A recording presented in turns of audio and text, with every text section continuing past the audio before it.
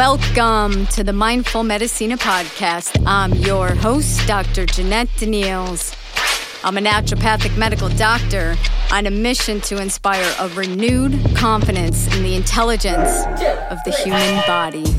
And joining the conversation today is my friend and colleague, Janelle Hartman, lymphatic and colon hydrotherapist, esteemed yoga teacher of teachers, and the co-producer of this show. The human body is inhabited by a huge number of bacteria, archaea, viruses, and unicellular eukaryotes. The collection of microorganisms have been referred to as the microbiota. The microbiota colonize mainly in the gastrointestinal tract, especially in the colon, otherwise known as the large intestine, that is primarily anaerobic, meaning without oxygen, and have a rich nutrient environment serving as a preferred site for intestinal microbial colonization. We know that changes in the composition of the gut microbiota are associated with disease. This is often referred to as dysbiosis. The dysbiosis has been linked to pathologies such as atherosclerosis, hypertension, heart failure, chronic kidney disease, obesity, and type 2 diabetes. But what about oral microbiota? Might oral dysbiosis lend to the same systemic diseases? And does the oral microbiome affect the gut, or does the GI tract reflect the bacterial composition of the mouth? The oral cavity has the second largest and most diverse microbiota after the gut, home to over 700 species of bacteria. It nurtures numerous microorganisms, which include bacteria, fungi, virus, and protozoa. When it comes right down to it, we're probably about 10% human DNA. The mouth is exceptionally complex, and the environment where these microbes colonize are on the hard surfaces of the teeth and the soft tissues of the oral mucosa. In addition to being the initiation point of digestion, the oral microbiome, as it turns out, is crucial in maintaining systemic health. Today, we are visited by Dr. Bramley Beer, who holds a doctorate in dental surgery from UCLA and a bachelor's in philosophy, graduating summa cum laude at UCLA as well. He works here in Seattle, Washington, and owns Integrative Dentistry. We're super excited to have him on, especially me. He is my very own dentist, and I thought it would be fair if I picked his brain since he picks my teeth. So his expertise is in safe mercury amalgam removal, and he also does same-day all-ceramic fillings and crowns using biomimetic and biocompatible technology. This allows for him to do restorations that are strong, long-lasting, natural-looking, without metal and without BPA, and without temporary break-offs or fall-offs, and without a second appointment. Nobody wants to have to go back twice. But if you're going to have to go see a dentist, I definitely recommend him. So he today is going to give us the 411 on managing the oral microbiome and the pH and their connection to systemic dysbiosis and stealth infections. We will round out our conversation on fillings and material biocompatibility as well. So I'm super looking forward to picking his brain and hearing all about the oral microbiome as it relates to systemic health. And let's go for a ride. Open wide. Welcome, everybody. We have my very favorite dentist in the whole world, Dr. Bramley. We wanted to bring him on because our work we do at our clinic is very gut oriented. And so we talk about the microbiome all the time. But what we never talk about is the oral microbiome. So this man here is very passionate about the oral microbiome as it relates to systemic diseases and the connection between it and the gut. So before we dive in here, I want to give a shout out to the very first time I actually met him. Unfortunately, is in his chair, which I am a frequent flyer.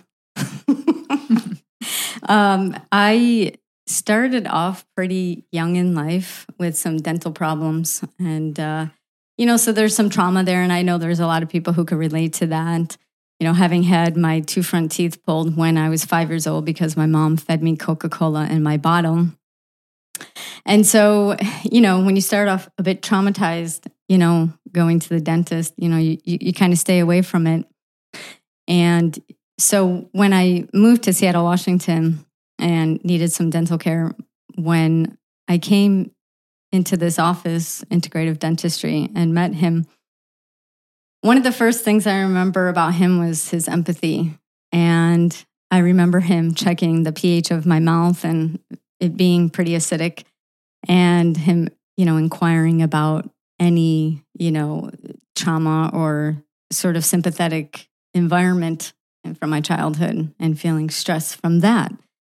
And how that can, he's noticing that when we're in a fight, flight, sympathetic tone, we're more acidic, which lends to, dental disease. And, I remember crying and, feeling seen. And so it was really valuable to me to be exposed, and to have my story exposed without him knowing a thing about me and just looking at my mouth, and I think that your mouth reflects what you've gone through in life in a lot of ways. It can represent, the socioeconomic status for sure. When you see people who don't have money, they'll have, several teeth pulled because it's cheaper to do that than to preserve them. Or you'll also have your mercury fillings, the amalgam fillings, where there should be maybe a composite or something else other than heavy metal in your face. What's fascinating to me is that we have allowed mercury fillings to be in our mouths when back in the day, when there was, mercury thermometers in the school, if one of them broke, you literally had to hightail out of there, and it was an evacuation. Get the hell out of there. But yeah, we're okay to have it in your mouth, which really just is asinine to me. And so I'm not sure, if he knows anything more on why that was allowed. But, for me, I feel, every time I deep dive into these sort of chemicals that are allowed to be in our systems, they seem to be byproducts of other industrialized, events, and really not caring about the person, the human race, and sort of a profit over people situation. So, yeah, I just wanted to start off by saying, that I think it's really important to address the person. And, when it comes to going into the microbiome is really highly affected by socioeconomic status and stressors and money, right? Of course. So he was able to go past that and look into there and see a history for me that I was shocked that he could see, honestly. So with that said, happy to have him on because he's not just a dentist, my dentist. He's a friend and really just an inspiration. So welcome, Dr. Bramley. Thank you, Doc. I am happy to be here. Definitely interested in the microbiome, but I think that holistic dentistry is a pretty interesting place to approach human health generally. I think the mouth is actually one of the primary levers you can pull on health, right? Besides the input, food, diet, the stuff you put in your body, besides the movement aspect. How are you active? I think one of the easiest things to do is just kind of look after the mouth, which is connected in a lot of interesting ways to the rest of your body, from the functioning of your heart and cardiovascular system to your brain, your cognitive function now as well as later in life, which is a really important point I'll circle back to your digestion as well. Every bacterium that populates any part of your digestive system from the top to the bottom got there via one route, the mouth. You swallowed it. You ate that bacteria or one of its ancestors. And so looking after the mouth has impacts that you really can't overstate. And I've been surprised by how few people generally, but even just in our professions, in the health professions, which are extremely robust and multifaceted in the Pacific Northwest. There's a lot of different perspectives available up here. It's a very unique place in healthcare, I think, not just in the US, but in the world. But I'm surprised by how few people know how much is happening in the mouth and how really little attention it needs to just make it work well for you. Yeah, I was thinking last night in preparation for this conversation, which I was really excited about because I'm obsessed with cardiovascular disease and oral health and that connection. I was thinking, did I have any real dentistry like exposure in school, like in medical school I'm referring to? And I really had to think about it. I'm like, I don't remember us talking about the oral microbiome at all. And what's crazy is like we had 5 classes on, chiropractor type adjustments or, body work. But there's not a single conversation about the microbiome, as far as the mouth goes. So a huge, miss on and that's a naturopathic medical school where you would expect to hear about that. So this huge miss in my toolbox, which I tend to, I'm going to be rectifying. So that's been my experience as well. I've been surprised by it, but in my 11 years of working with patients and directly and interacting with just the profession generally and those in allied professions, is that nobody knows this stuff. Nobody's talking about it, and they need to. It's important stuff. It's easy stuff. There's a few things you can do to look after your mouth to make it healthy in a way that upgrades literally every organ system in your body. It's something that should be taught to children. It should be taught to at every level of academic, curriculum. It should definitely be taught in dental schools more and medical schools, even in my dental program. They teach you how to cut teeth and numb patients. They teach you a lot about the medical backgrounds of things, but never do they sit you down and say, okay, here are the ways in which as a public health figure, you're going to impact the world around you. Here's why what you do is important. You kind of left to figure that out for yourself. And with my background in philosophy, I definitely thought about that. I think about existence all the time and what really matters and where are our priorities and am I doing the right thing? Am I helping the most people? Am I providing the best I can of service in dentistry and oral health to my patients? And by having that mindset and a few personal experiences which have kept me very open-minded about how you can help people, different ways you can help people, that's led to how I practice now, which I'm definitely excited to share with you. Yeah, we definitely want to hear about what goes on in your amazing, beautiful office. And I do have to say his office is really gorgeous. If you have to go into the dentist's office, it's a really nice place. He brings his energy to the decor, and I'm sure his wife is also a part of that. That's true. So she'll never let me forget it. Woman's touch. So what do people? If you had to say, what are you known for? Why do people come to you? That's a good question. One thing you hinted at was the feeling of the office. And there was a book I was introduced to very early on in my career called Everything is Marketing by a gentleman named Fred Joyal, who's the creator of 1-800-DENTIST. You might have seen TV commercials for it back in the day or radio commercials for it. It was a number you'd call to help you find a dentist who near me maybe accepts my insurance. I guess that was a tough decision at one point, and the economy demanded a service. So he created this thing, but he had this philosophy called everything is marketing, which is that every aspect of a human being's interaction or interface with your physical office space, every sensory modality, sight, sound, taste, smell, touch, how you answer the phone, the tone of everything, top down, is part of that experience. So control those things. Make sure you're making intentional decisions about the quality of the look, the energy you're trying to cultivate, the feeling you're trying to give people.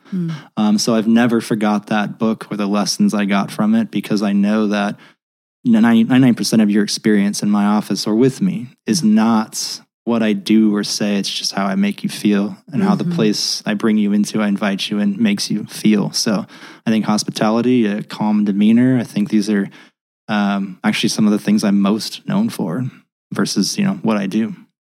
Yeah, and it's definitely true that, obviously we talked about this in our previous episode, Into the Sun series, that we're energy beings. And so we're not just addressing, a tooth, we're addressing a human being with a soul. And if you can house that soul and make them feel safe and warm, one of the advantages of holistic medicine in general is that they create an environment that is not so sterile.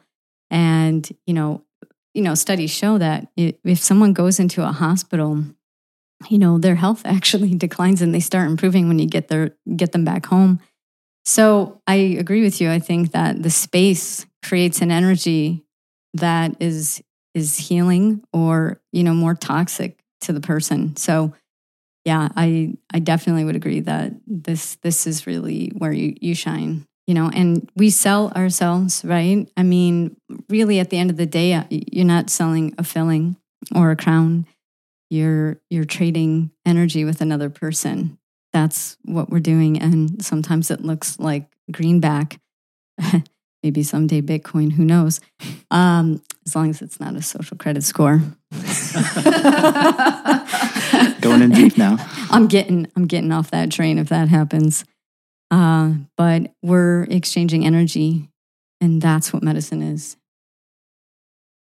I think it is, yeah. And in a way that I don't have words for. I'm not super spiritual. I'm definitely more scientific, but you feel it. When you walk into a space designed a certain way, it's the intentions of the designer are really apparent to you. Something my wife taught me, Kat taught me about the feelings you get from space. She has this thing where even plants, trees, individual trees give her different feelings, like these big sort of dark, deep green trees that populate the forest, and those are really they have a big kind of ancient, imposing, almost intimidating energy for her. She doesn't love them, like being near them. But if it's like a more manicured, curated, Japanese maple, which are also all over, cherry blossom all over Seattle, these give her a different feeling, or a palm tree, right? These all give you different. I never was really cued into that until she taught me that, but it's very real. It's a very real part of our experience every moment of our day, but with each other. And in healthcare, it's such an intimate interaction, in dentistry especially, where you get to know somebody. I'm in your face, I'm in your mouth, right? And where I'm subjecting you potentially to pain, or remembering past pain, past experiences you've had. It's incredibly, incredibly intimate, vulnerable. And I think handling that respectfully, seeing the person, is how you get good at it. My hat goes off to you, because I don't know if that affects you, that that people really don't want to be in this chair, and so, yeah, I appreciate that you and your wife take the opportunity to create a space that feels safe. So with that said, isn't that funny? Like, we talked about the medicine that matters most already, right? Yeah, done, check. Now we can get to the boring stuff, right? Let's get into the science. Science. All right. I really want to talk about what is the makeup of the oral microbiome, and how does that differ from the gastrointestinal microbiome, if it does? So it's my belief that the mouth is the upstream source of everything downstream. In fact, there's a subset of like colon cancers, for example, that are caused. Their etiologic agent is like an oral bacteria that's just made its way all the way through, set up shop somewhere in the colon, and just like increases your risk exponentially of developing this particular type of colon cancer. So this like folk myth that, you know, the gut is so harsh and acidic and the digestive juices and the hydrochloric acid, like nothing survives. It's bullshit. Everything can potentially survive.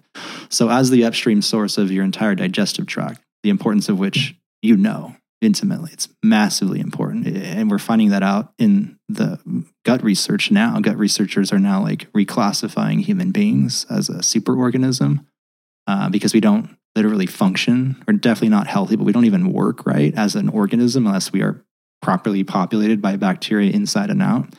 They're so important that they're calling our bacteria like the other half of the human being. So again, that's massively important. If the mouth feeds that, then how do we game that? How do we make that the best it can be? And so what I've developed is this metaphor of the mouth as a patch of dirt in your yard. If you do nothing to a patch of dirt in your yard, what happens to it? It grows a bunch of weeds, right? Whatever opportunist seeds happen along and hit the soil at the right conditions, and it fills full of just random stuff from the environment. But if you give that patch of dirt the right attention, the right care, using the right tools, water, sun, all that, you manage that. Ideally, you can grow a garden full of vegetables that you can put on your table to nourish yourself and your family. The mouth is the same. The mouth is the dirt, and it's a patch of dirt that you can garden. I'd like to teach you how to garden that. I'm kind of a master gardener offering a master class to all the patients who come to see me. I'm going to teach you what tools to use, how often, how to literally manipulate and move them. Maybe some products to use as well, which is a very secondary consideration, but we add that in there as well. And at the end of it, I will teach you how to grow a garden full of nutritional organisms that will help you. And that's what you can do. You have influence over your microbiome, as it turns out. There's been a lot of recent research on that nobody knows about and nobody talks about. So I make a point to go over that individually with each of my patients when I meet them for the first time. Mm-hmm. And I know that a part of that, checkup is to look at pH, and also sometimes you'll do a microbiology test, or, I don't know what you would call it, but you can look at, different bacteria and see if this person has, frankly, infection. What does it compose of when there's infection? Yeah, let me back up a little bit. So what happens when somebody walks into the office for the first time, the new patient exam, let's call it? So it looks a lot like an exam in a regular dental office. We need diagnostic imaging, which includes x-rays. We have a philosophy about how much we take, which is a little different from other offices, which results, we think, in less x-rays for our patients than other patients of other practices. We'll get some photographs, and then we'll get into some of the cooler and holistic stuff. We'll check your salivary pH, which is a really important determining factor of whether or not you're likely to have cavities now and in the future. We'll also take a sample of plaque. The soft plaque that coats the teeth that you get cleaned off with your hygienist actually contains a whole rich ecosystem of organisms, of bacteria, that's actually bacteria and other things as well that are not bacteria, that is unique to you and what you're doing and not doing at home in terms of oral self-care, diet, stress, saliva, any number of 100 different variables. And that's a very fun and interesting thing to do because no one else does that. We put that sample on a microscope. It's a light microscope with a magnification of 400 times. And when we bring this up of your mouth, you can see on the spot a live video feed of different dots and sticks, different bacteria of different sizes, shapes, and movements wiggling around, swimming across the screen in front of you. And a really, really healthy microbiome looks one way, and a really dysbiotic or bad mix of bacteria, it looks a totally different way. There'll be a lot more movements of a lot greater diversity of pathogenic phenotypes, meaning shapes that are correlated with disease-causing organisms. So at a glance, oftentimes years to decades before other clinical signs like bleeding gums, loose teeth show up, we can tell somebody's going to get a gum infection. But it's that microbiome that actually interacts with the system in a big way. The bacteria that live in your mouth end up in your gut because we swallow our spit 2,000 times a day. 2,000 times a day, you're throwing a bomb of mouth bacteria down your gut. That's how it gets bacteria. So if you're seeding it with good or bad stuff, what's downstream may also be influenced by that, for better or for worse. The bacteria that live at the gum line specifically, meaning where the gums meet the teeth, if they're enough, so there's a higher quantity of bad bacteria living there, the gums do what any part of the body would do in response to too many bad bacteria, like an infection. It would become inflamed. When gums get inflamed, they get sick in a way that causes detachment of the gums from the tooth and the root, which allows more bacteria to get deeper down. And it creates this kind of weird self-sustaining process that actually most people have called gum disease. The most serious version of that is like periodontitis, where you start to lose bone. Sometimes teeth get really bad infections and things like that. So where they live at the gum line can cause inflammation of the gum line, which can cause inflammatory cytokines, the molecules that your body uses to sort of regulate and manage inflammation anywhere in its body, to basically just leach out into your system all day, every day, as long as that infection is there, which is every day, all day, potentially for years to decades before you seek and get proper care and manage the microbiome with improved self-care at home. So that inflammation burden, that sort of like layer of inflammation that just weighs on the body throughout the bloodstream, wherever the blood goes, which is everywhere in the body, you're going to see signs of inflammation show up. So it correlates with cognitive decline, diabetes, cardiovascular disease, atherosclerosis in particular, rheumatoid arthritis. Anything that's inflammatory in nature gets worse, is more, causes more mortality, more comorbidity, when it's present.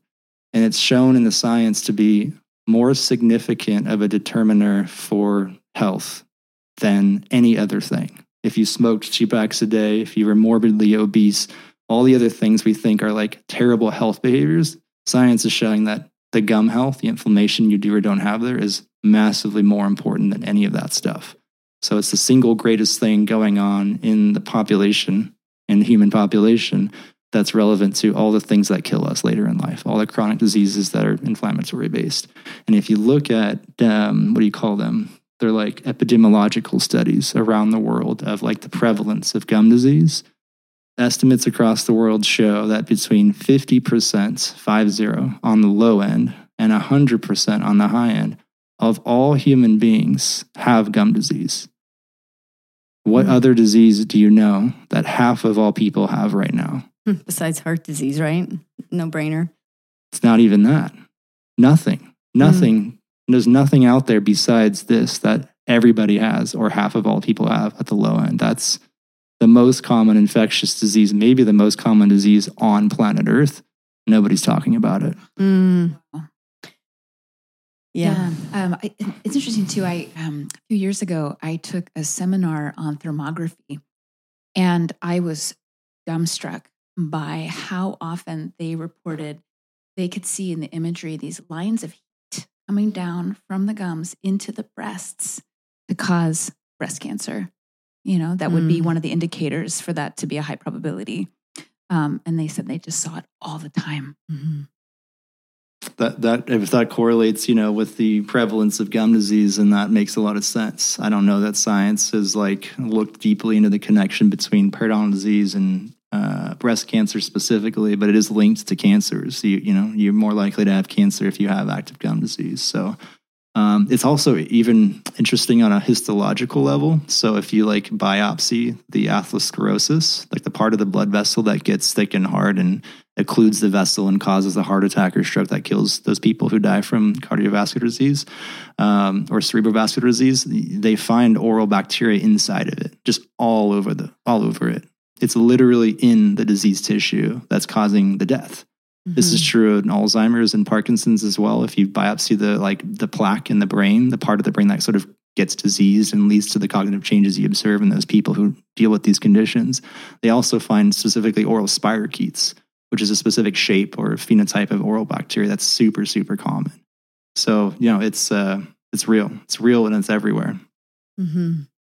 I wanted to ask, since we're on the topic of bacteria, is because I know a lot of people wonder this: are there different bacteria associated with, a cavity versus this gum disease or periodontal disease? Yes, the causative agent of dental decay is Streptococcus mutans, which these are all biofilm organisms. They tend to function in an ecosystem, but it's that particular organism that is known to feed on the same food we eat. But when it does, it metabolizes in such a way that it produces lactic acid, an acid. All cavities are mediated by acid.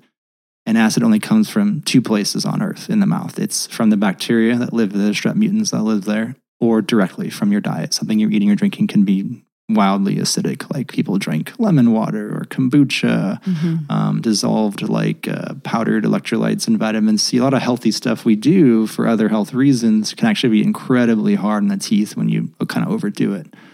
So strep mutans is the causative agent for decay, and it does not appear to have any function or role that I'm aware of in gum disease. Gum disease is mediated by this biofilm sort of complex, this thick coating of white off-white bacteria consisting of multiple species, some of which are extremely specialized in certain biofilm functions. Like one is really good at attaching to like naked root and tooth surface. Another is really good at attaching to those attachers. And then they start to kind of specialize from there, building this really incredibly essentially complex like civilization at a microscopic level where they're all cooperating and organizing with each other to help the system sort of survive better for each individual's interest. And it's kind of an interesting thing I teach about oral self-care is that the goal with oral self-care is to manage specifically that, the biofilm. There's a way to manage it that will benefit you. And if you don't manage it this way, it's just going to kind of grow wild and become whatever it wants to. So it's a different sort of cause. They're both microbiological. Decay is caused by acid, part of which the source is the strep mutans bacteria. Bacteria for gum disease is a whole different sort of suite of organisms. Does that answer that question? It does, yeah. And I remember maybe the second question you asked me after checking my pH was, what are you drinking? And, at the time when I first moved here, I was like drinking a lot of kombucha and I quit that cold turkey. I also like to tell my patients, be careful because, with that apple cider vinegar that we like to do, to help increase the hydrochloric acid for meal digestion, rinse your mouth out with water after you do that because it can, go right after that enamel. And I instruct my clients to use a straw so that you can actually just bypass the teeth. And then some of the oxygen rinse, like the BR rinse, I'll just do like a little rinse sitting right next to my apple cider vinegar. Yeah, dietary acids are something to be aware of. I find that some we're all different, right? Every body is different from every other body. That's a principle I've learned and I definitely practice by. But there are people who seem to be struggling with decay issues, who might have sort of a low, sort of average salivary pH that predisposes them to this. I have people who have pHs that are like blue or purple on that little strip that you put in their mouths. That means, not just neutral, but alkaline. These are kind of people who, and this tracks with their experience, they can kind of do whatever they want. They can eat whatever they want. They just don't ever seem to suffer from, extra acid food and stuff.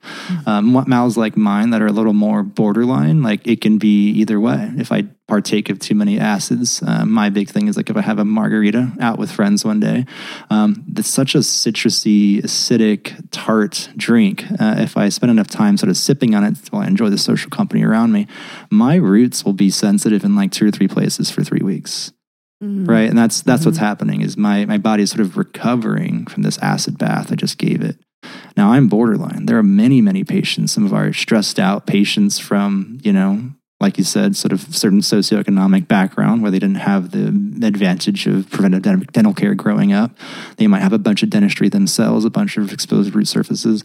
They're going to be a little more susceptible. They have to be careful. They have to, like you said, rinse things off when they subject their mouth to any kind of acidic diet or beverage or food or beverage. So yeah, we all have to kind of titrate to the cards we're dealt. And I think I'm most sensitive, to people who are like me, who need to work harder to take care of things and keep things healthy. Yeah, I'm right there with you. We're typically the people who are always brushing and flossing and scraping, and the ones who have the problems. It's not right. Life isn't fair. So my next question to you is, obviously, life stressors will affect the pH and diet as well. Is there any link to genetics, or is this strictly just environment, nurture over nature when it comes to our pH and our microbiome?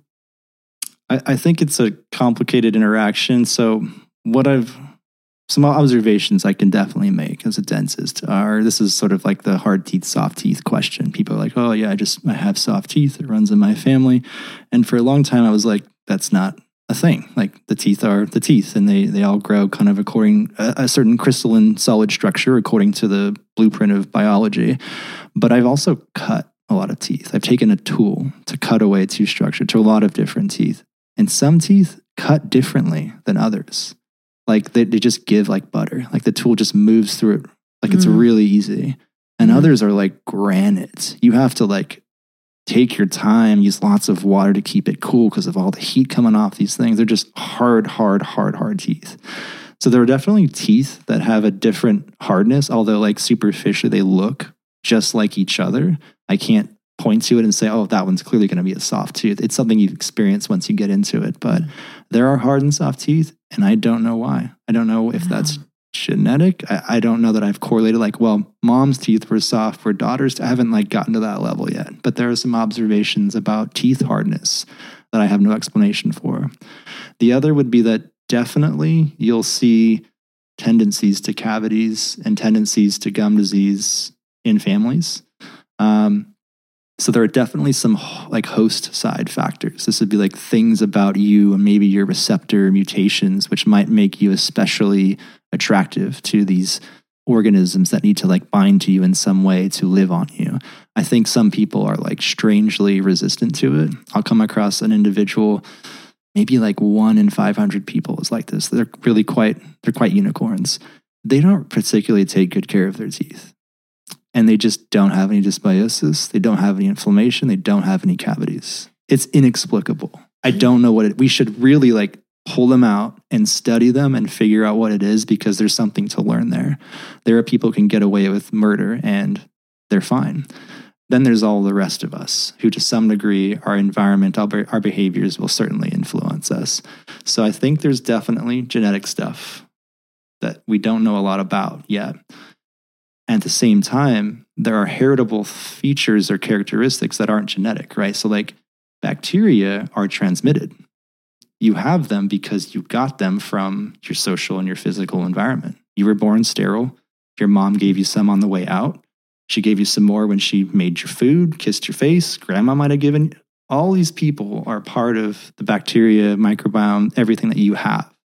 So that's passed on in a family way within families. So it's hard to, I think, decide or understand, is it the heritable genetic factors? Is it the heritable bacteria that's just in the household? Is it both? It's probably both. Probably both. Yeah, I was going to ask that because, I'm glad you mentioned that, because I wanted to then ask, is it a thing that you can actually, spread or give somebody your oral microbiota on a French kiss, right? Are you kiss worthy? Well, tell me, can you transfer like colonic bacteria from person to person? Oh yeah, it's a therapeutic modality. You can literally move one person's known to be healthy, way downstream microbiome over to another's to address issues they're having. Of course, you share and you get and you give through every intimate interaction. So I've had patients ask me about the safety of dating in light of their current, microbiome status. When I just tell them the truth, you are giving and getting. And I actually will have some patients who go home after our first visit, take all the education seriously. They make all the changes at home. They're doing what they're supposed to be doing. And we can see that on our end.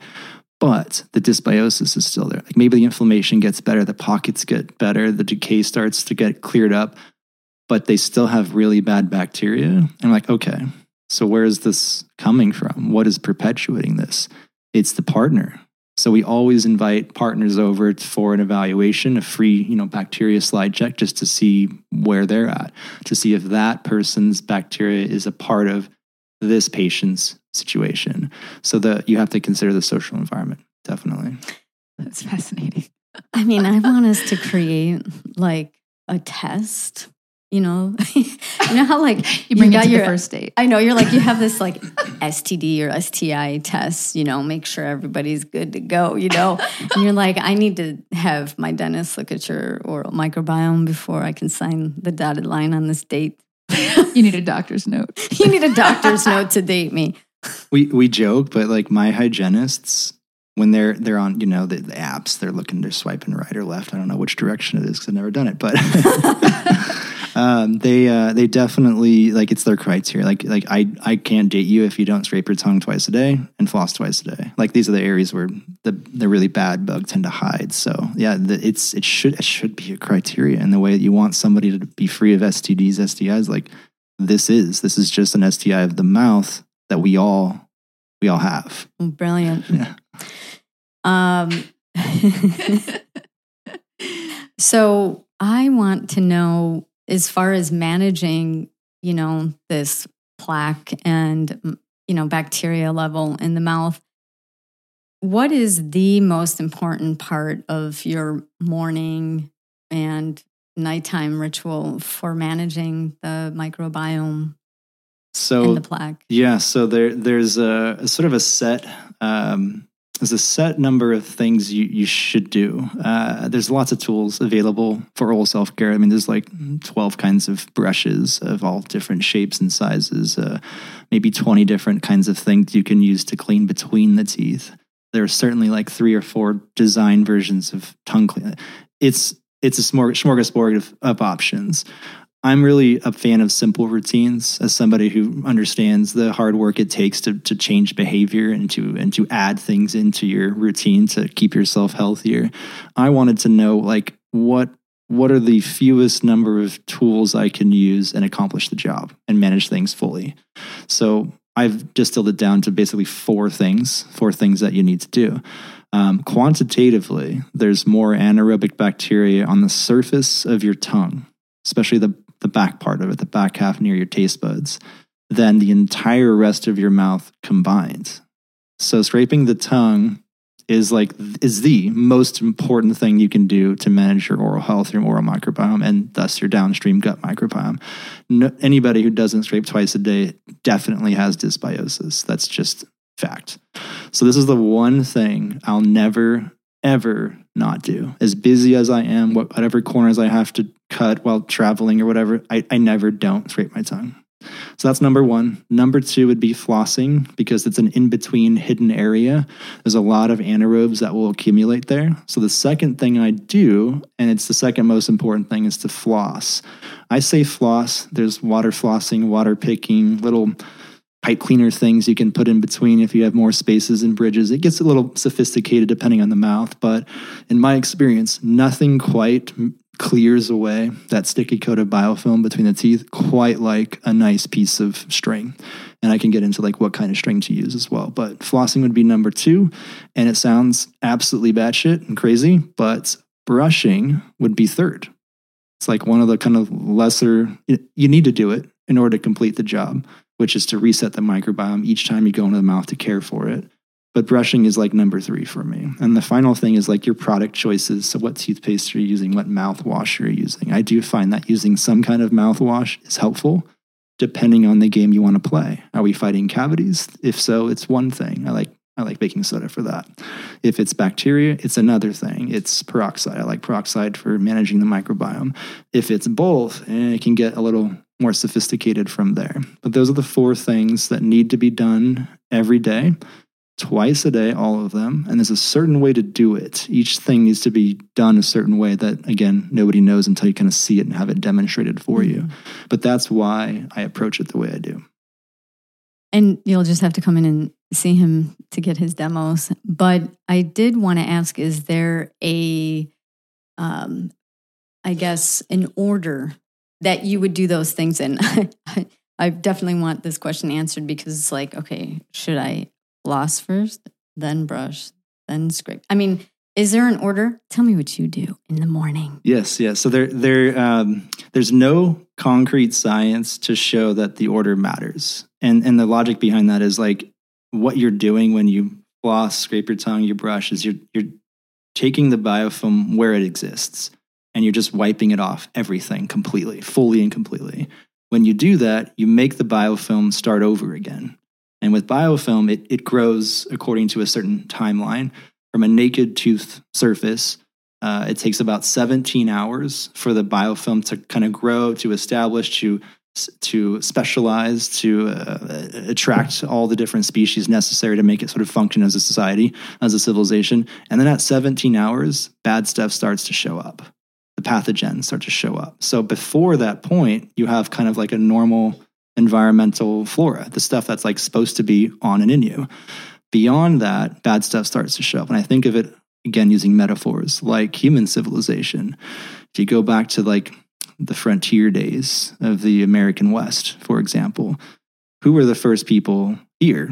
Well, the natives were here, right? The First Nations were here. But when it came to like the Americans sort of making their way west, it was always people of a certain skill set, frontiersmen who could like trap beavers and like chop down trees and build shelter, live off of the land in a more sustainable way. Then they built forts, and then the army shows up, and then the army engineers build, infrastructure and plumbing and water. And like fast forward 50, 100, 200 years, and now you've got great cities with skyscrapers and cement and every kind of infrastructure and politicians and criminals and right. Mm-hmm. So after a certain level, civilization becomes not sort of healthy and sustainable for the overall organism. It's the same for bacteria. So if they're allowed to develop their civilization unchecked by disasters, they'll develop civilizations, maybe late stage capitalism like we're dealing with now, and they'll make a mess of things, and they'll harm the Mother Earth, which is us in this case, in a way that isn't good for it. So what you're doing as Mother Nature is you're just resetting it back to those early days where the organisms that are there are living in a sustainable, harmonious way with you, providing a benefit as well as deriving one. Nice. Yeah. So we definitely want our commensal bacteria and not our opportunistic bacteria. And, we are all very, well, we don't want to say all, but most people are in tune with this dysbiosis of the the small intestine, I should say. And sometimes people refer to that as SIBO, small intestinal bacterial overgrowth, which is a misnomer. It's just a migration, a reflux of bacteria from the large intestine into the small intestine. Nonetheless, my question to you next is chicken before the egg question. So if you have this dysbiosis in the oral cavity, does that, I'll use the word infect the gut, or does the gut infect the mouth, etc.? Yeah, it's a good question. And I also didn't answer your other question, which is what order do I do things in? I know. We're going to get back to you in the morning. I'm not letting you off the hook there. We'll come back to that. Sorry, what was your question again? It was... It had to do with a chicken. Chicken or the There egg? was a chicken and an egg. Oh, yeah. Which direction is I think it's bidirectional, but not in the way I think people think.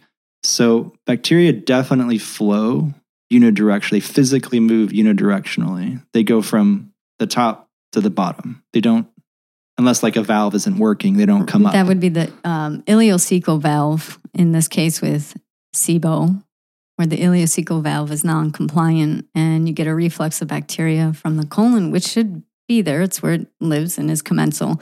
But when it moves into the small intestine, this is where you start seeing constipation and bloating, etc., and even some skin manifestations. You get very sick very quickly. Mm-hmm. Yeah, they're typically coming into your office and saying they're like 6 months pregnant.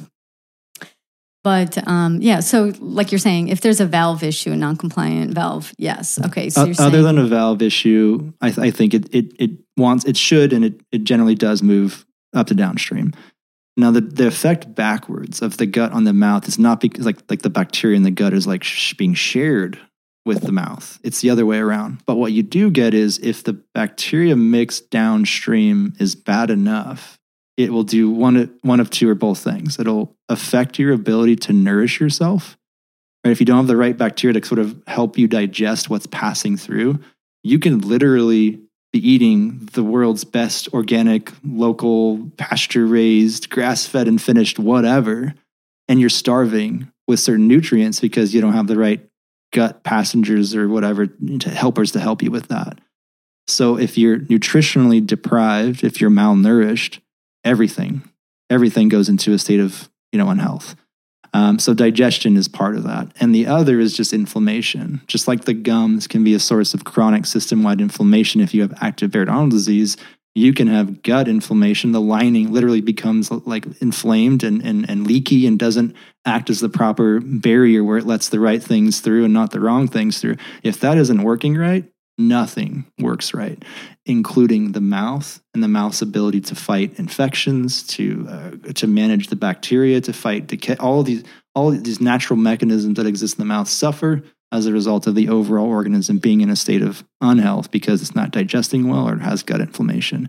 So I think the mouth gives the bacteria to the gut, but the gut can present organism-wide challenges that will certainly manifest in the mouth as less resistance to infections and things like that. Does that make sense? Yeah. I mean, I would even argue that if we've got a leaky gut situation going on, we can have leaky mouth or leaky gums going on. I mean, because it's all about, cellular adhesion, and so if there's inflammation, the cells are going to start to distance themselves, and the same would happen in the mouth. It is. That's exactly what happens. There's a specialized sort of organ in the gums that attaches to the teeth that loses its ability to do so when the inflammation shows up in response to the bacteria. So it's an interesting vicious cycle, but it's the same, right? Leaky gut, leaky brain is the thing. Otherwise, how else do gut or mouth bacteria end up in the brain in Alzheimer's patients? And leaky gums. Leaky gums is definitely a good way to, I think, conceptualize it. Nice. All right. Let's go back to the bathroom at the Bramley house. You just want to get me in my bathroom. I just want to know what's happening in that bathroom. Where do I start? just the mouth stuff, right? just the oral mouth. That's going south again. Go ahead. Good. So the order, there's no science on the order. I find that the order is informed personally just by like the most important thing. So I always tongue scrape first. This is just what I personally, there's no science to support. This is my preference. Tongue first because it's the most important. Flossing next because it's the second most important. Then I'll actually do my mouthwash, which for me, I'm not managing decay. I'm managing bacteria, gum disease, right? Lots of family history of periodontal disease. And then I'll do my rinse, which for me is peroxide, because that's how I manage bacteria. And then I actually finish with brushing because I'm using a remineralizing paste. This particular brand, there's a lot of these brands that have hydroxyapatite in it, and they're different in the mouthfeel. They're less foamy, less detergent-y. They're more silky and creamy and smooth. You're supposed to, according to the manufacturer, to leave it on your teeth. So I finish my routine with the brushing. I spit out everything that's in my mouth when I'm done, and then I just don't rinse it. I leave the kind of toothpaste residue on my teeth that is supposed to fortify the teeth by providing topical minerals to areas of root exposure or whatever that have interacted with acids and bacteria through that last 24 hours. So that's the order I use. If you're not using a remineralizing toothbrush or toothpaste, I should say, the order becomes completely irrelevant. So I use a certain order because of a certain product I use, but you can do it however you want because the job isn't done until you've done all four things, period. Awesome. And we'll put in our show notes some products that he recommends, toothpaste and et cetera. Yeah, that we both have experience with being fantastic. Yeah. So, yeah. I had a little question about this as well.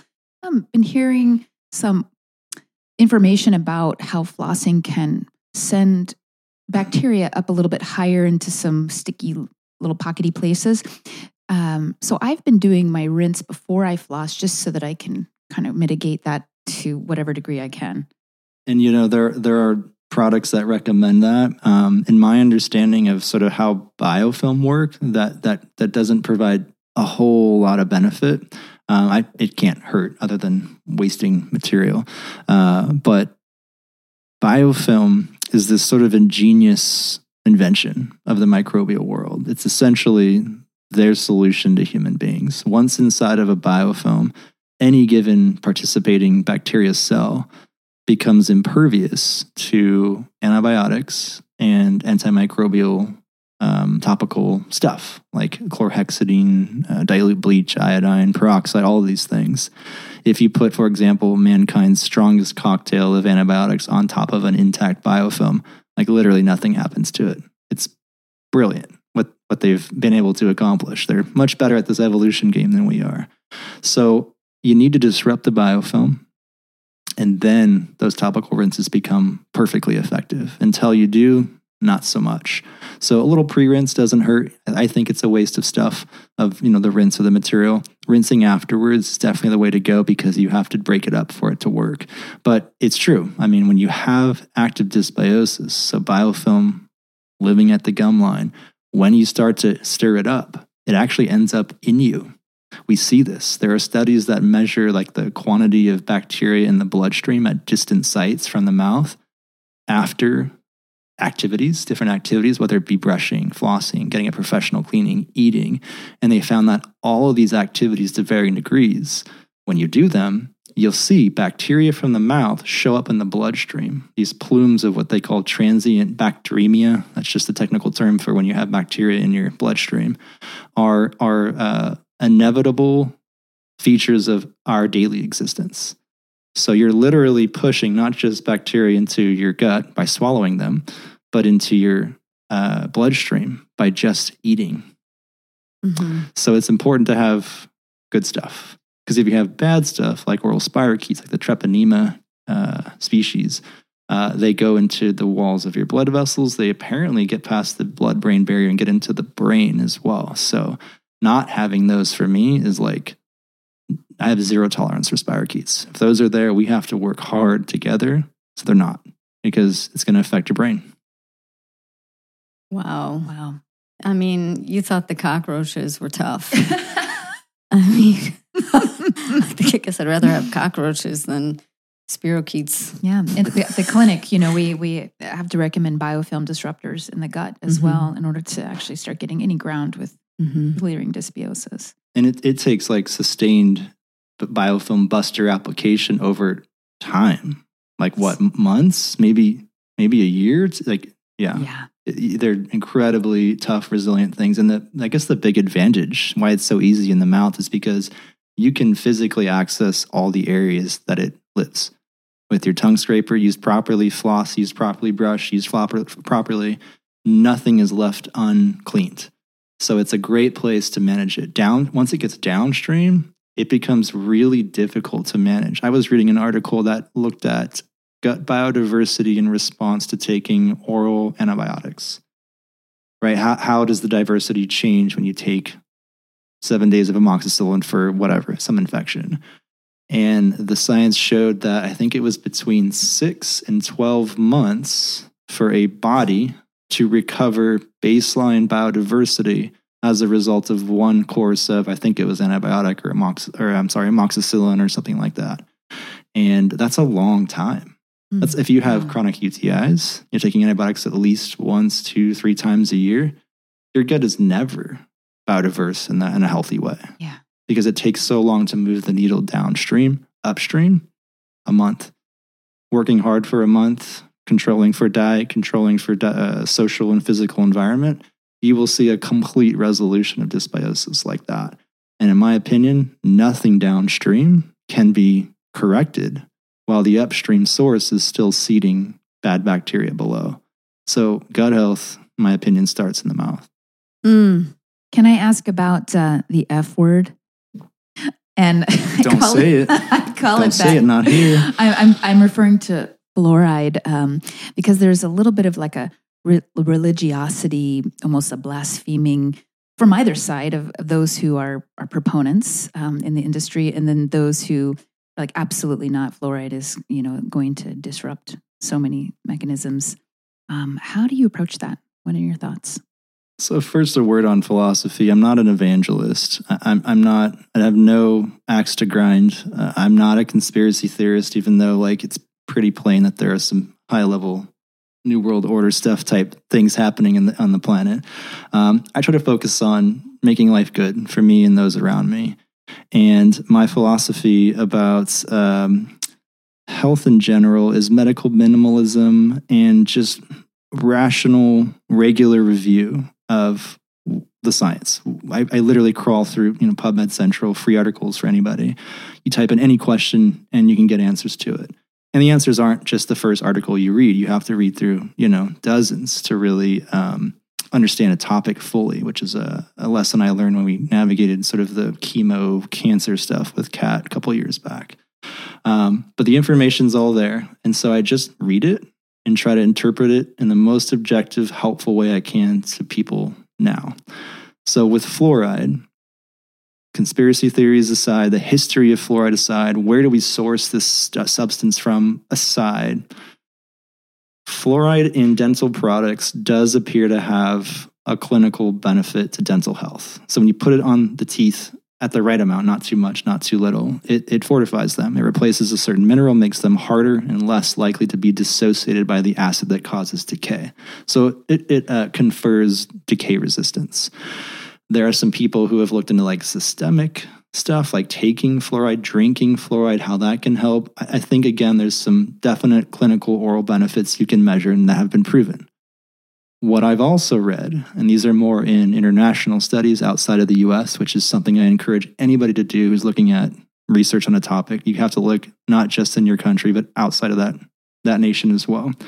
You'll find that fluoride is slightly neurotoxic, slightly thyrotoxic. And I just plugged this question into like the AI search things that you can, Bard and ChatGPT. And there's other correlations as well. These are less known studies about like cancer risks, which I didn't even know about until I plugged this into the AI question, the other day. But I knew about the thyrotoxic and the neurotoxic stuff. And it's gently so because it seems to affect certain people and not others. And this goes back to the every body is different concept that I feel is 100% true and not really, it doesn't have a very good presence in our thinking and our talking about what's good for people, what's good for health. It really depends on the person. But there seem to be susceptible individuals who process maybe fluoride differently, who will end up with neurotoxic and thyrotoxic effects as a result of fluoride. So as a public policy, fluoride, I get it. Like it made decay risk and issues like go way, way down.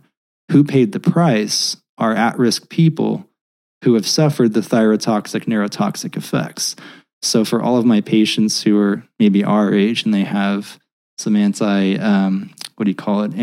against their thyroid, they're already having some hypothyroid issues, Hashimoto's, that kind of thing, they shouldn't be using fluoride, in my opinion. Anybody with a developing nervous system, so kids who are like the target audience for fluoride policies, really should not be on fluoride either. And fortunately, I'm practicing dentistry in a time when there are good alternatives.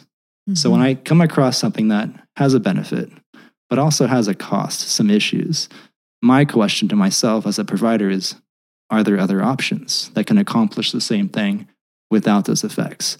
And there is. Hydroxyapatite is that mineral currently. For those of my really granola patients, you can get it from clay, bentonite clay, these kind of self-made pastes that they do.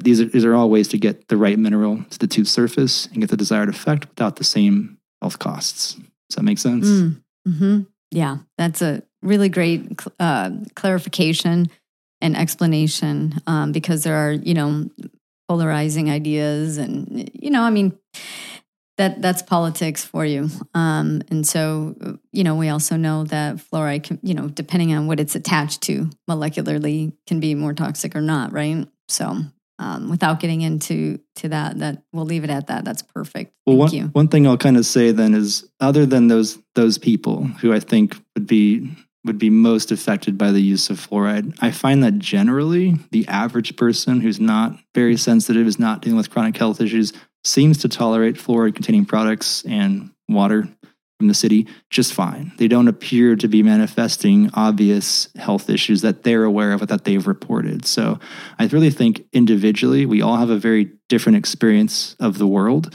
but not just the world in the small sense, specific substances, specific medicine, specific food. Obviously, one person can tolerate some food better or worse than others. A lot of individual variability that we don't really give credit to when we look at health and research on health.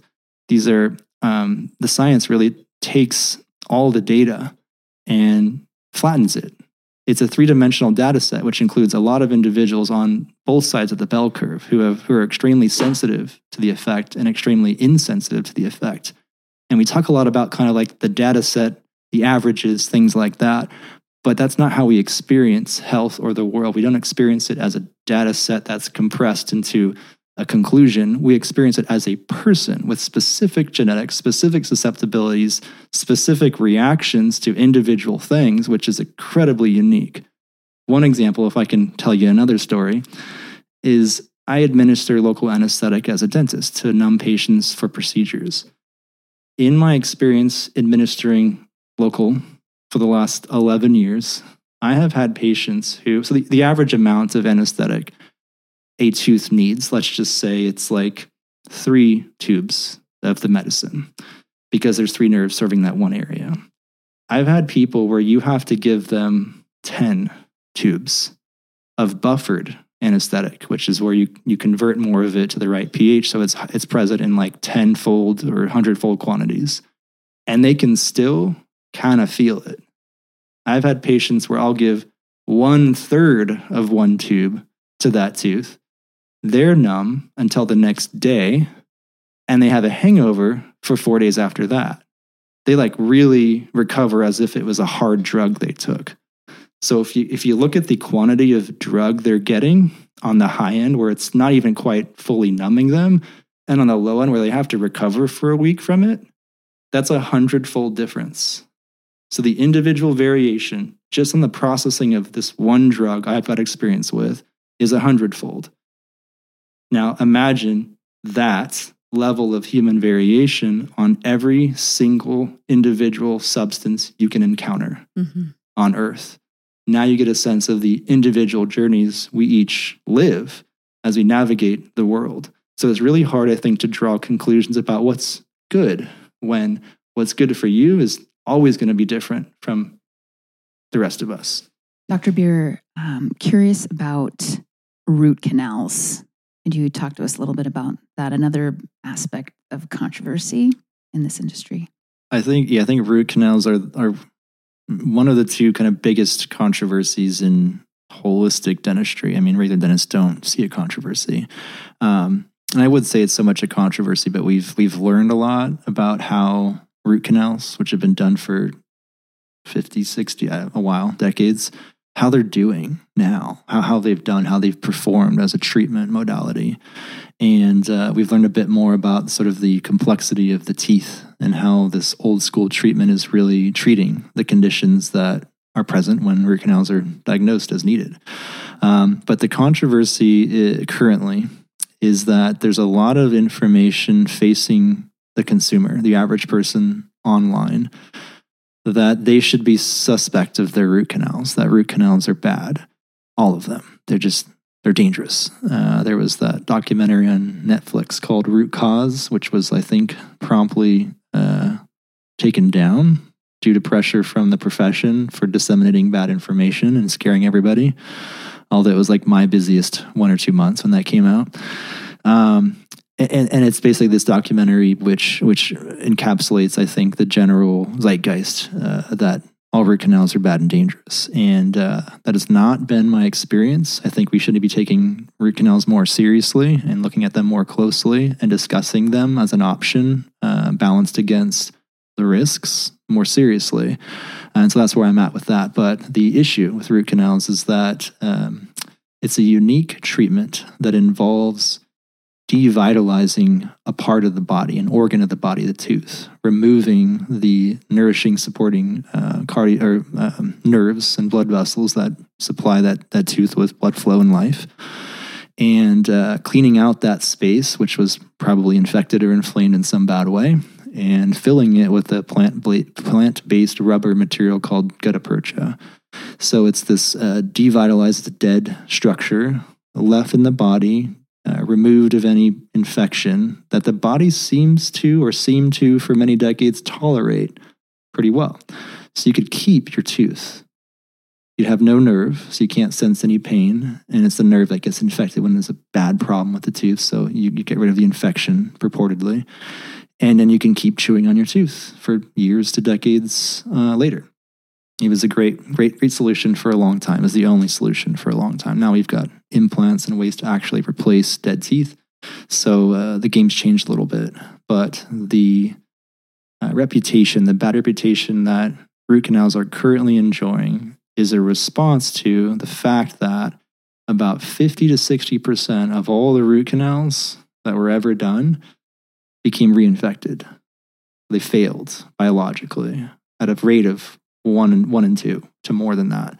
So a lot of them went bad. And because there's no nerve in the tooth to sense these changes, this infection, this pain, this reinfection, these infections would abscess deep in the jawbone and go undiagnosed for years to decades. And as it turns out, having a massive infection embedded in your face for decades is not good for your health.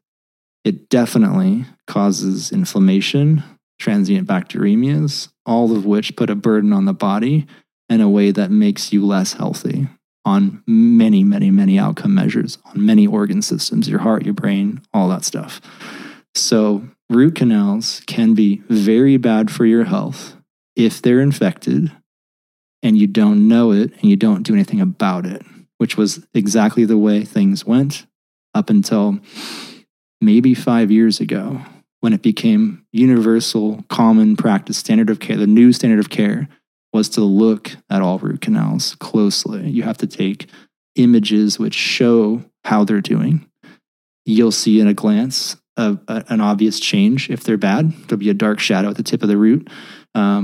Interestingly, the old school 2D x-rays don't show this as clearly or consistently as the newer school 3D images, the cone beams, the CBCTs, we call it, the 3D, the scanner, whatever. These show in detail that 2D x-rays will sometimes mask infections on these old root canals. So if you've got a root canal, my advice is not to go out and take it out right away because it's killing you, is to go check on it. See how it's doing. Get a 3D x-ray of that with a holistic dentist or a holistic endodontist. There's a couple of those on the West Coast. And just see how it looks. And if it looks fine and it feels fine and you're doing fine, it's fine. How often do you recommend getting a cone beam CAT scan? So for every patient who sees me for the first time, unless there's some reason why we need to really minimize radiation in you, it's a standard thing to do that. You take that for every single patient. It's because it provides so much more information, I use it to replace a bunch of other individual x-rays we would normally need to take of all the roots of each individual teeth. So instead of taking like 20 individual x-rays of 1 or 2 roots at a time all around the mouth, we take one scan which shows all of that plus other information about your sinuses, your jaw, your morphology, things like that. Mm-hmm. So it's a standard part of a holistic dental practice to take a cone beam to look at your root canals, to look at your old crowns to see if any of those nerves have died, because root canal infections are, in fact, terrible for your health. Mm-hmm. Yeah, looking for those occult infections with that cone beam is really, really important. I do know that root canals, if they are infected, can travel systemically. And you'll see patients who, have severe arthritis and, they end up finding out they have an infected root canal, have the tooth, in this case, removed, and their arthritis goes away. Just like gum infections, endodontic infections, we call them, root canal infections are contributing bacteria and inflammation to the system. So in the same way that we have very clearly demonstrated beyond anybody's doubt, whether regular or holistic dentist, periodontal disease is bad for you, your health. Mm-hmm. The research isn't quite there yet, but everything discovered to date about root canal infections is revealing the exact same picture about periodontal infections, gum infections. So it's the same thing. It's an infection, chronic, lots of inflammation involving lots of bad bacteria sitting in your face all day, every day, pouring inflammation and bacteria into the system in a bad way. So they're the same thing, just two different versions of the same thing, which is how does an oral infection interface with your body? Mm-hmm. So to remove or not to remove the root canal is the question. And to follow up with that, to remove or to not remove existing mercury fillings, tell us a little bit about your safe mercury removal technique. So there's an international standard created by the IAOMT. That's like the main holistic organization in the U.S., but they teach and accreditate doctors from all around the world. They have created a protocol which involves a combination of physical barriers to the mercury debris as well as the vapor. So you breathe oxygen from a tank, for example, during the procedure to minimize the exposure of mercury to a patient when we deal with them. We remove them. We never place them. And if you look at mercury containing silver fillings, what they call amalgam silver fillings, basically they outgas teeny tiny quantities of mercury into the environment, meaning your face, their entire life. And then they also outgas like a ton on the day they're put in and the day they come out because of the, disruption, working of the material in the front end and the vaporization of the material, the cutting of the material on the back end. So those are the 2 days you get the highest dose of mercury from your mercury fillings when they go in and come out. And they might come out because you want them out because you don't trust mercury in your body, or because they wear out, as anything does, right?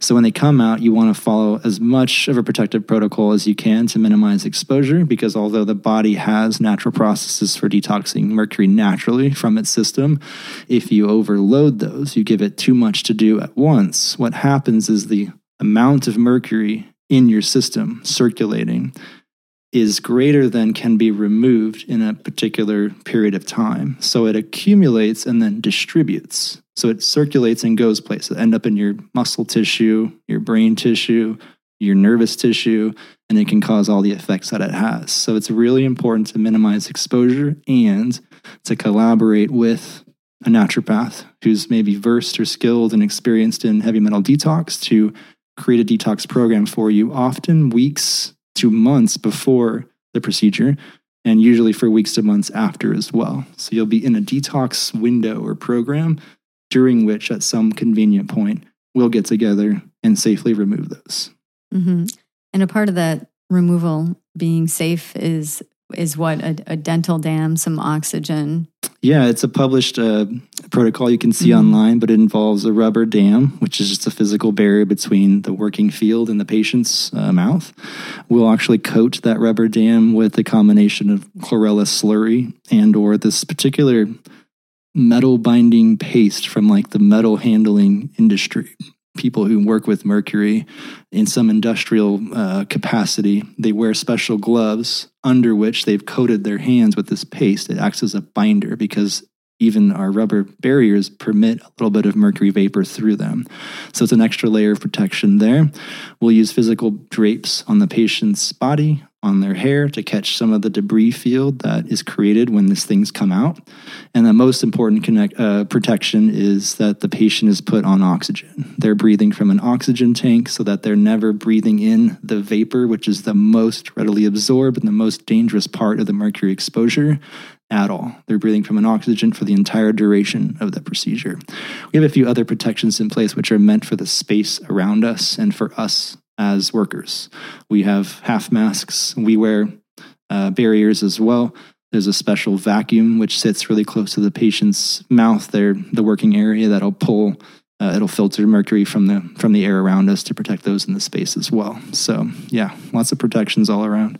Awesome. Sounds like you're the person to see if you need to have some metal out of your teeth. Okay. Just a question on, because we know that people love their sweets. I quit sugarcane 3 years ago. 3 years sober. Congrats. Yep.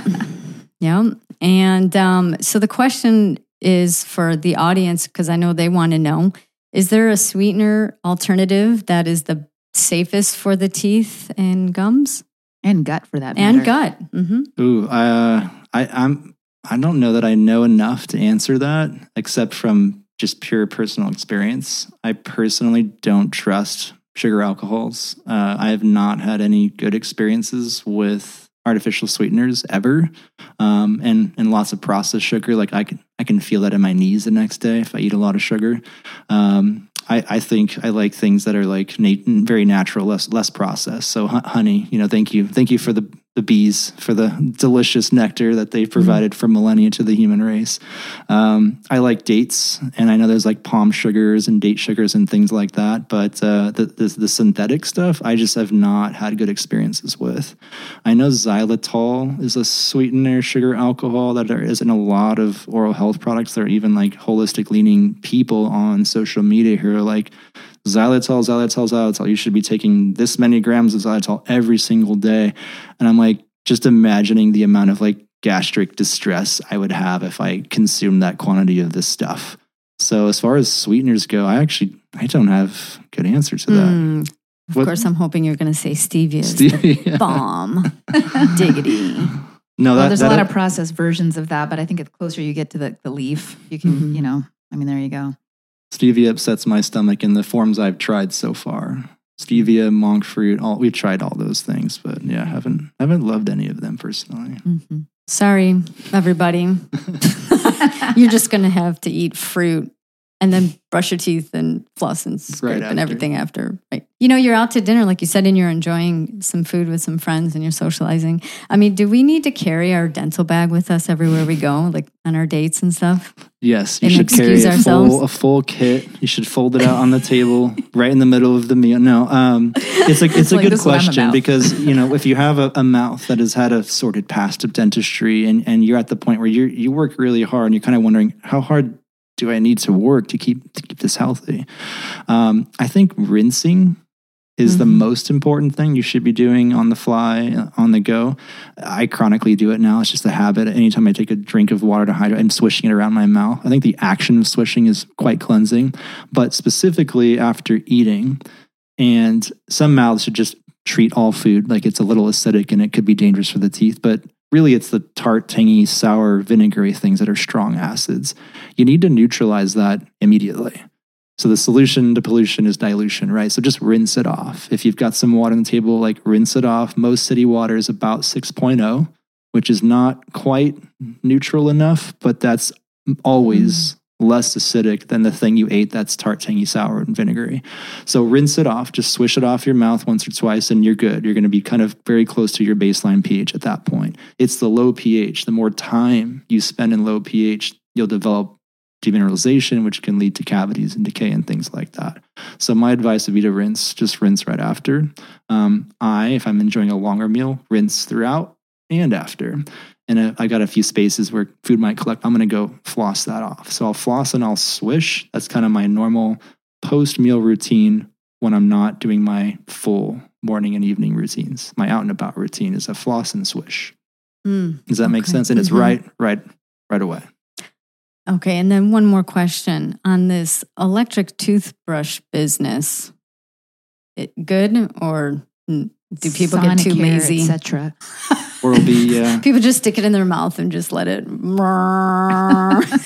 So, as a dentist, I've had unique experiences around like hygiene, periodontal health. I've cleaned a lot of teeth, which is not something dentists do a lot of. They get out of school and like, I'm never cleaning teeth, and they don't. They never do it. But I've done a lot of that for various professional reasons, and it's taught me a lot about this topic. Electric brushes are really good for people who don't know how to brush their teeth.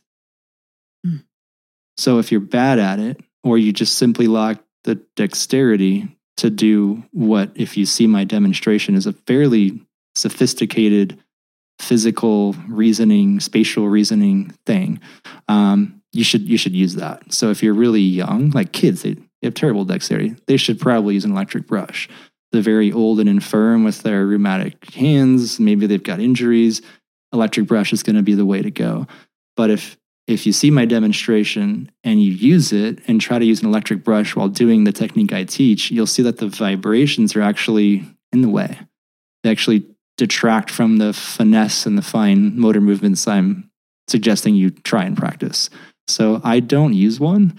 I don't tell people to use one unless they're super young or super old and clearly cannot get it correctly. I prefer regular brushes. And I say this, a Sonicare is like a tickle weapon for feet.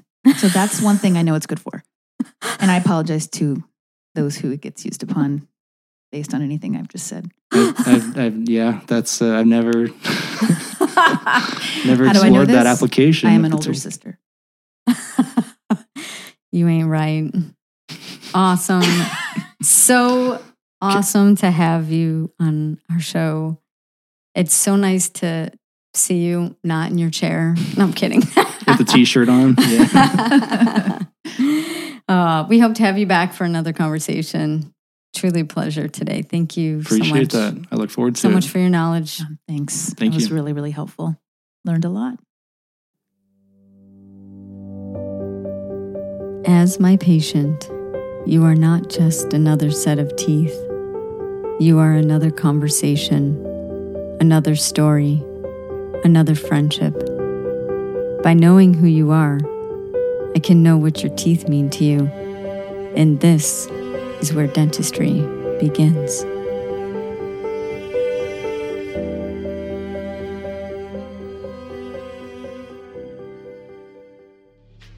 We hope this conversation has empowered you. Remember, you are unique and you are a miracle. Your body doesn't make mistakes. It responds perfectly to an imperfect environment. Until next time, go get that life.